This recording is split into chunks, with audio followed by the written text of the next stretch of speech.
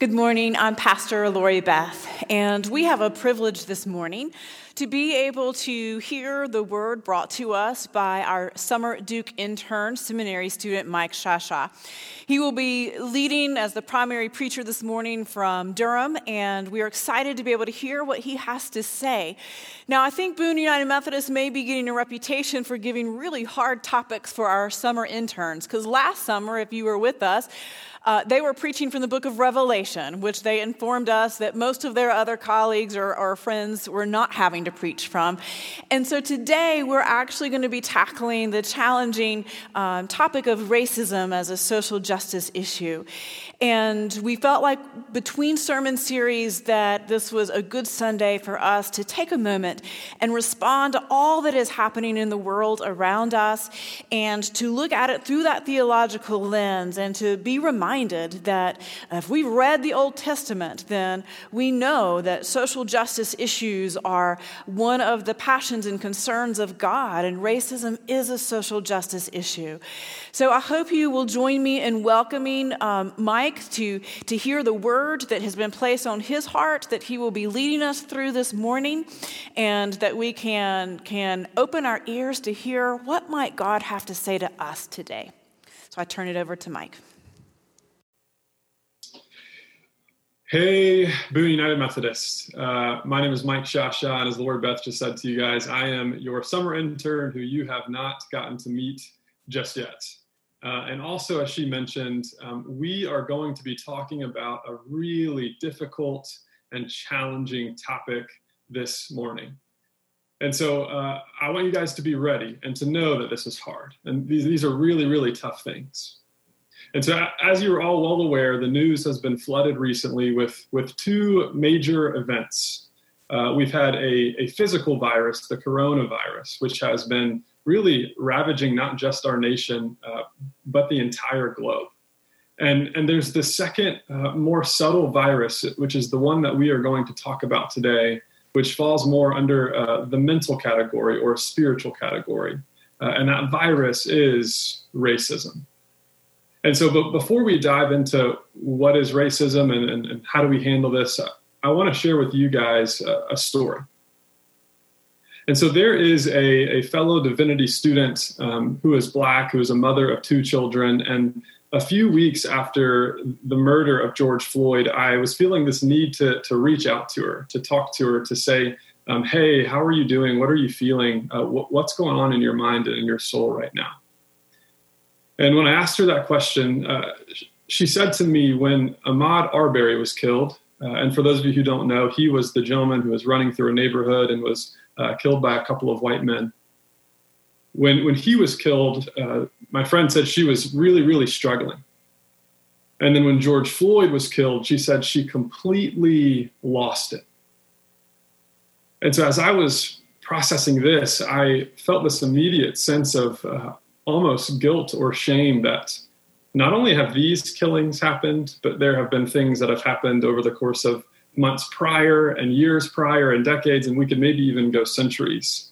And it really wasn't until this George Floyd killing and all the protests that followed that this really, really came on my radar. And so I recognize that as we are entering into this conversation that I am a white male who has some serious blind spots about the things that we're talking about. And so before we move forward, Lori Beth, I would love to hear when it was that this clicked for you, that something's happening here that we need to talk about.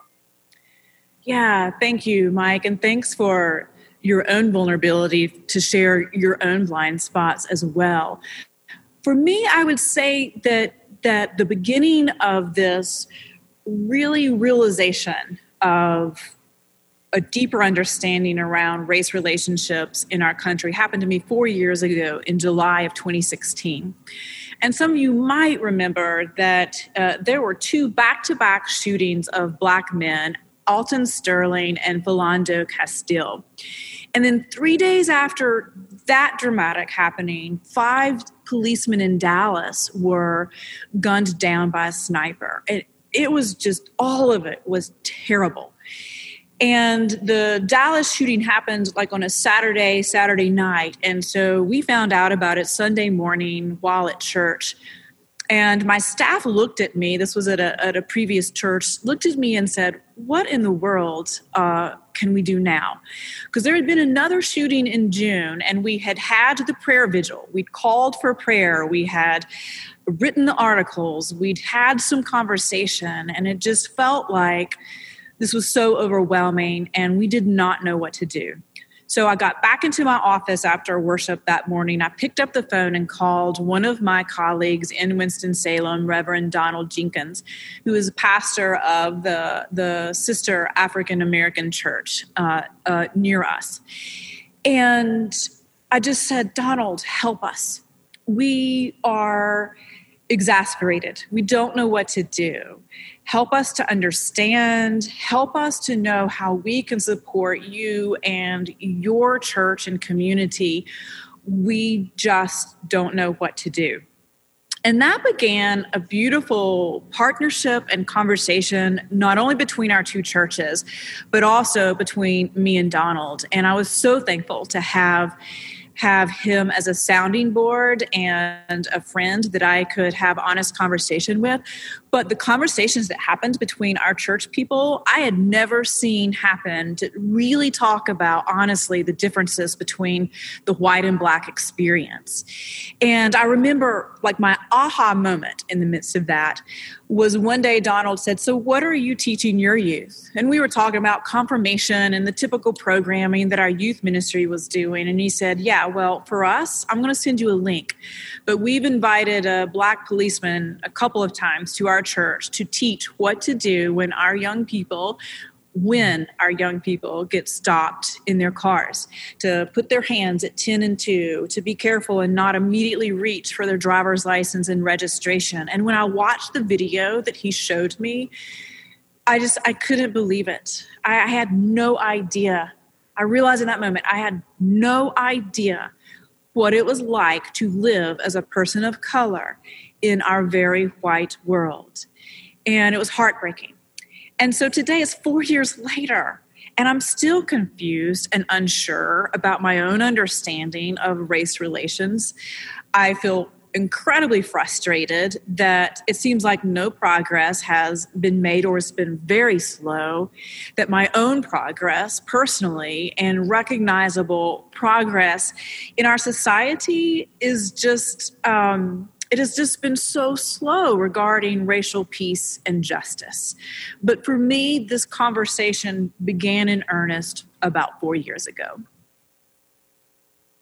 Thank you for that story, Lori Beth. And just this call that we have, even if we're not sure exactly what to do, but as the body of Christ, if there are people that are hurting and are crying out and are lamenting, our first call is to go and mourn with those who mourn, and lament with those who lament, and seek understanding, and to be able to admit that, hey, we don't know what's happening here. And so thank you for doing that. And so what we want to shift to in our time this morning is, what does God say about something like this? What is God's heart behind justice? And as we were trying to decide what scripture to use, there are so many in the Old Testament. Golly, Isaiah, Jeremiah, Psalms, Proverbs, so many choices here. But the one that we landed on, I guess by the Holy Spirit's lead, is Jeremiah 22. And so I'm going to read just one verse from Jeremiah and give some context, and we're going to dive in together. And so the third verse of Jeremiah goes like this. Thus says the Lord, act with justice and righteousness, and deliver from the hand of the oppressor anyone who has been robbed. And do no wrong or violence to the alien, the orphan, and the widow, or shed innocent blood in this place. And so the context of this verse, right, we hear a lot of verbs, right? Act with justice and righteousness, do no wrong, deliver from the hand of the oppressed. We hear this call to action. And so God, through the prophet Jeremiah, is speaking to what is the kingdom of Judah and really the city of Jerusalem here. And he is calling them out because they are not living up to this standard of justice. And in the Old Testament, there are two kinds of justice. There's a Hebrew word for justice, it's mishpat. And so there is a retributive justice, which is retribution, which says if you've done something wrong, you will be punished for it. And actually in this scripture, the nation here is going to be punished in a retributive way for what they've done. God's going to bring judgment on them for it. But all of those verb words, that the calls to seek out the disadvantaged and the oppressed, that is a different type of mishpat or justice. That is restorative justice. It is a justice that says we believe that these people who are in this society marginalized, right, the orphans and the widows and the strangers in the land who would be non-normative in that culture, we believe that they too are made in the image of God. And so there's this power structure within this passage because God addresses the king's servants or attendants, and all who enter the gates. And so my question is, well, what does the servant have to do with this injustice? How is he playing a role in this? Or everyone who enters the gate? Is it not just the kings who are calling the shots here who should be punished for this? Yet we see that God's call for justice is all-encompassing for those who benefit from this structure or this system that's in place. And that is the kings, that is the servants, that is all who enter the gates. And so you could say that these kings, what they're doing, and we find a little bit later in Jeremiah, that they are exploiting labor in order to build bigger palaces and nicer rooms. And they're not paying wages to the people that are working. And they are shedding innocent blood, and they are committing violence. And these are things that in the law codes of the Old Testament were protected by God throughout many of the passages that we have there.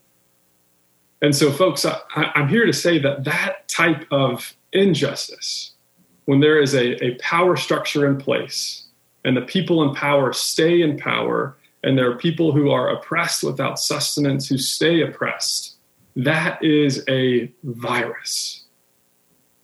And so the next question in this is, what do we do with this today? What does God's mishpat or justice look like for us today? And so I want to shift gears just a little bit here. On Monday nights, we've begun this book study called The Color of Compromise by a guy named Jemar Tisby. And his goal is to actually reveal historically how the church has been complicit in what we call racism. And he offers this process of reconciliation. And he says that if we are to be reconciled racially, there has to be truth, so the story. And then we move to confession, which is what is our role in this. And then to repentance, which is turning to God and making it right. And then reconciliation can happen. And so first we have to focus on this truth portion about racism. And in order to do that, we have to move from this notion that racism are just individual acts. Like, for example, when we see George Floyd killed, we say the act of the police officer was a racist act. And indeed it was. And in that moment, just like with those orphans and widows in this passage, the very image of God, the very humanity of George Floyd, his human dignity was stripped from him. And that is clear. But what's really interesting is if you were to ask someone who is Black in America whether they were surprised by the killing, they would say no, because it's happened over years and years and years, and it's part of a bigger system that is at play here. And so I want to give you a little example of what a system looks like in this case. And I want to take us back to the 1920s, whenever women did not have the ability to vote. And so when we look at the power dynamic, there were men who were in power, and there were women who were oppressed. And by being oppressed, they weren't allowed to vote.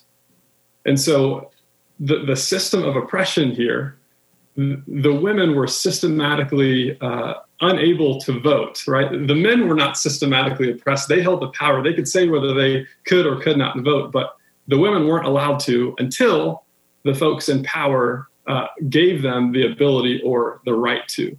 And so it's group prejudice, or group power, backed by prejudice, and sort of the underpinning belief is that women are less than in that scenario. And so as we talk about race in America, it is a system of oppression that is based on race. And I want to be clear that this is not just with Black folks, but because what's been in the news has been Black folks, that's why we're emphasizing this in this particular way today. And so how does racism manifest itself, this system this structure as we are talking about?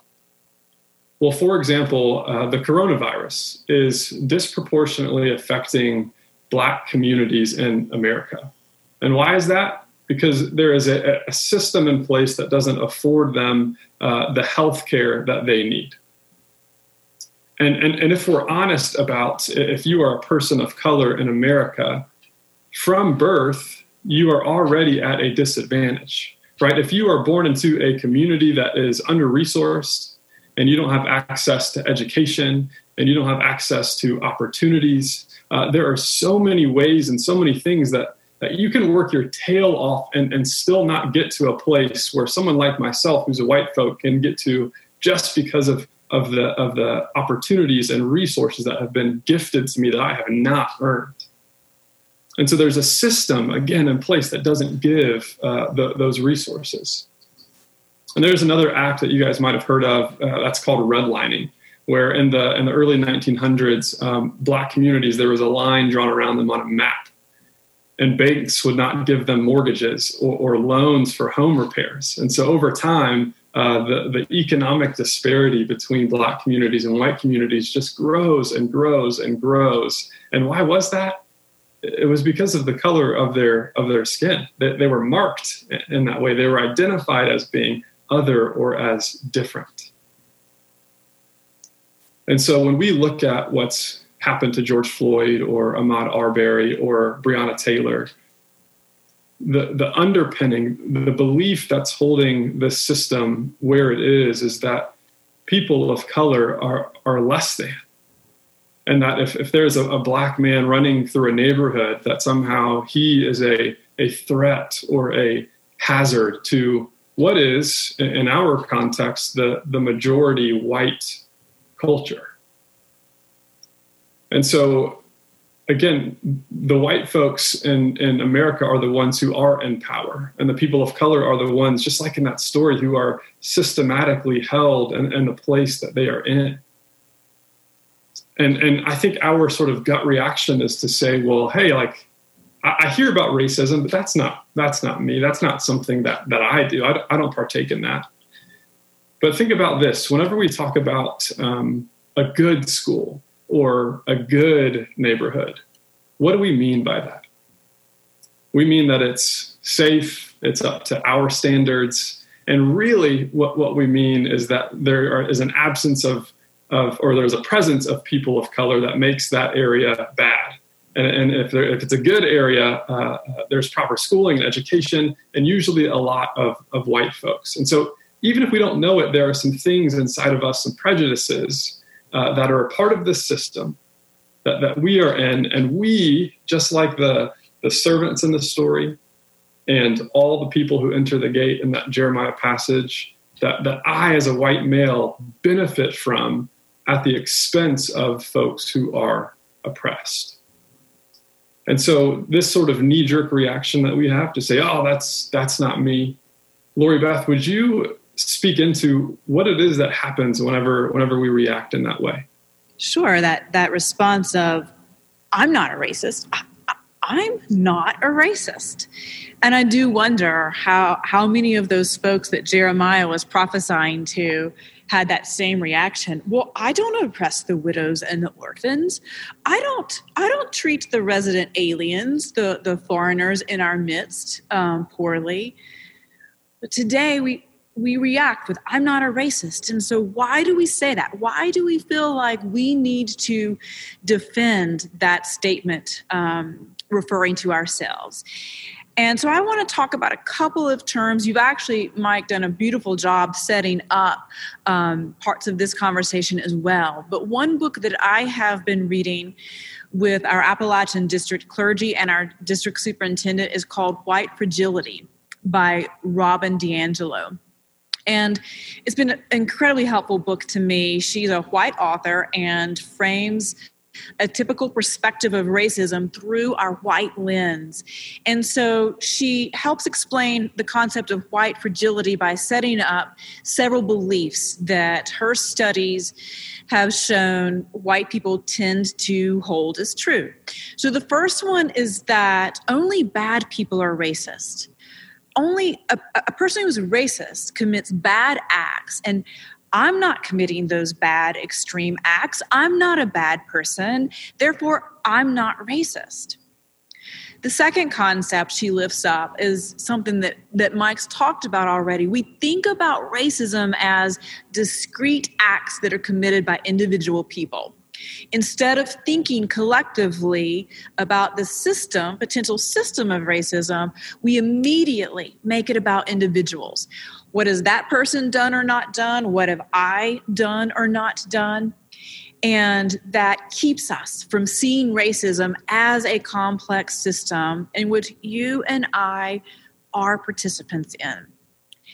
And then the third belief she lifts up is a hard one.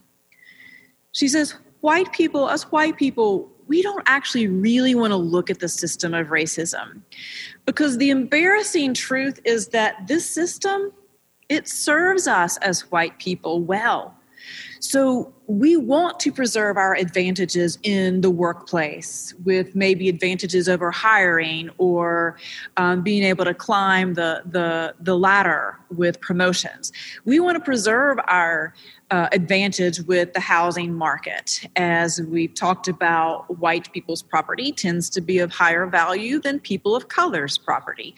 We want to preserve our advantage of being white being the median norm, that the choices we have to choose from are incredibly white, and that is comforting to us and gives us an advantage. So for many, many white persons at a deep down inner level, whether we want to admit it or not, there is this feeling that just maybe we are entitled to what we have, or that we are deserving of some of these advantages over people of color. And y'all, this is hard to recognize within ourselves personally. I continue to struggle to see and recognize when I also am feeling these feelings or acting out of this mindset. And then she puts all of these together to then explain white fragility. So when someone starts to have a hard conversation about racism like we are doing today, us white people can become defensive, and we start justifying in our minds all of the ways that we're not racist. And it's because we think that only bad people are racist, and we're not bad people. And we jump to that individualism, and then we take it personally, so very personally, that someone could be implying that we have committed an individual act to harm someone else. And so our white fragility, our defensiveness, becomes this powerful tool that actually allows us to hold racism in place, because we turn it around and we become the victim. Oh my goodness, how dare you accuse me of such an atrocious act or being that kind of person? We become the victim, and we keep the hard and healthy conversations from actually happening. So I want to invite you this morning to reflect on, how are you feeling right now? And if you are feeling uncomfortable, why might that be? Could it be that your own white fragility is in play? And can you stop and take a step back, notice your reactions, and kind of hold those reactions and just sit in this uncomfortable space for a moment to see what you might be able to learn about yourself? So another word that is important and probably more familiar than white fragility is white privilege. But this is also one that folks have had some strong reactions to. But it's important for us to mention it today. The simplest definition is that white privilege is the advantage taken for granted by whites that cannot be similarly enjoyed by people of color. So some people are like, why does this have to be about race? Well, here's the truth. We are at an advantage if we are white in America. We just are, friends. Our starting point, our starting line is further ahead than any single person of color. So hear me clearly, though. To be clear, being white does not mean that you've never faced hardships or oppressions. It doesn't mean that I haven't had struggles to overcome, and that we haven't had to work hard for what we have or what we've earned. But it does mean that we haven't had to face hardships or oppression that are particular to racism, that our brothers and sisters of color have had to overcome on top of the same challenges that you and I have had to overcome. And then the last term that I want to talk about is whiteness. That's another term that may be new to you, that has been used more frequently recently. And so what this means, this is referring to essentially all the aspects of being white. It goes beyond physical differences, skin color, hair texture, color of eyes. Whiteness refers to our material advantages, our cultural advantages, all of the advantages of being white in a white-defined society. And that's probably the most important point, a white-defined society. So it's this lens not only of us white persons looking through the world with our white lens, but actually the definitions of the world, the baseline of the world is defined by that white lens. So what is beautiful? Those definitions of beautiful are defined by whiteness. Who is most capable to do a job? Those standards and characteristics are defined by white people.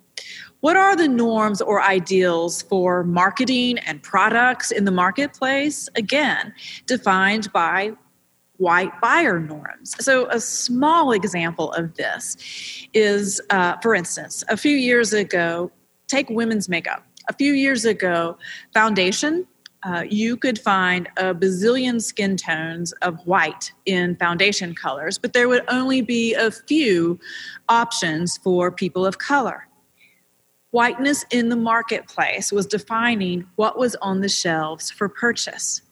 For some of us, our whiteness is a bubble that we live in, and because of that bubble, because of that lack of diversity in our lives, we need help seeing things from any other perspective than our white lens. Like, why would we even notice that there weren't a variety of skin tones for Black and brown people as well?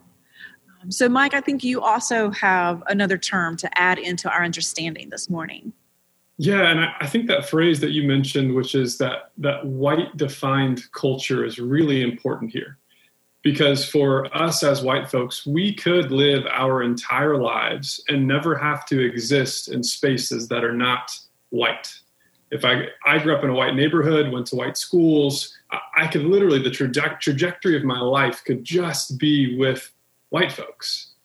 And so this next term is one that throws us off because we have some strong associations with it.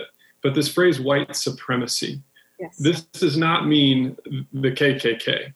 What white supremacy is referring to is that white culture is what is normative. Again, it's part of who has the power in our country. It is white folks.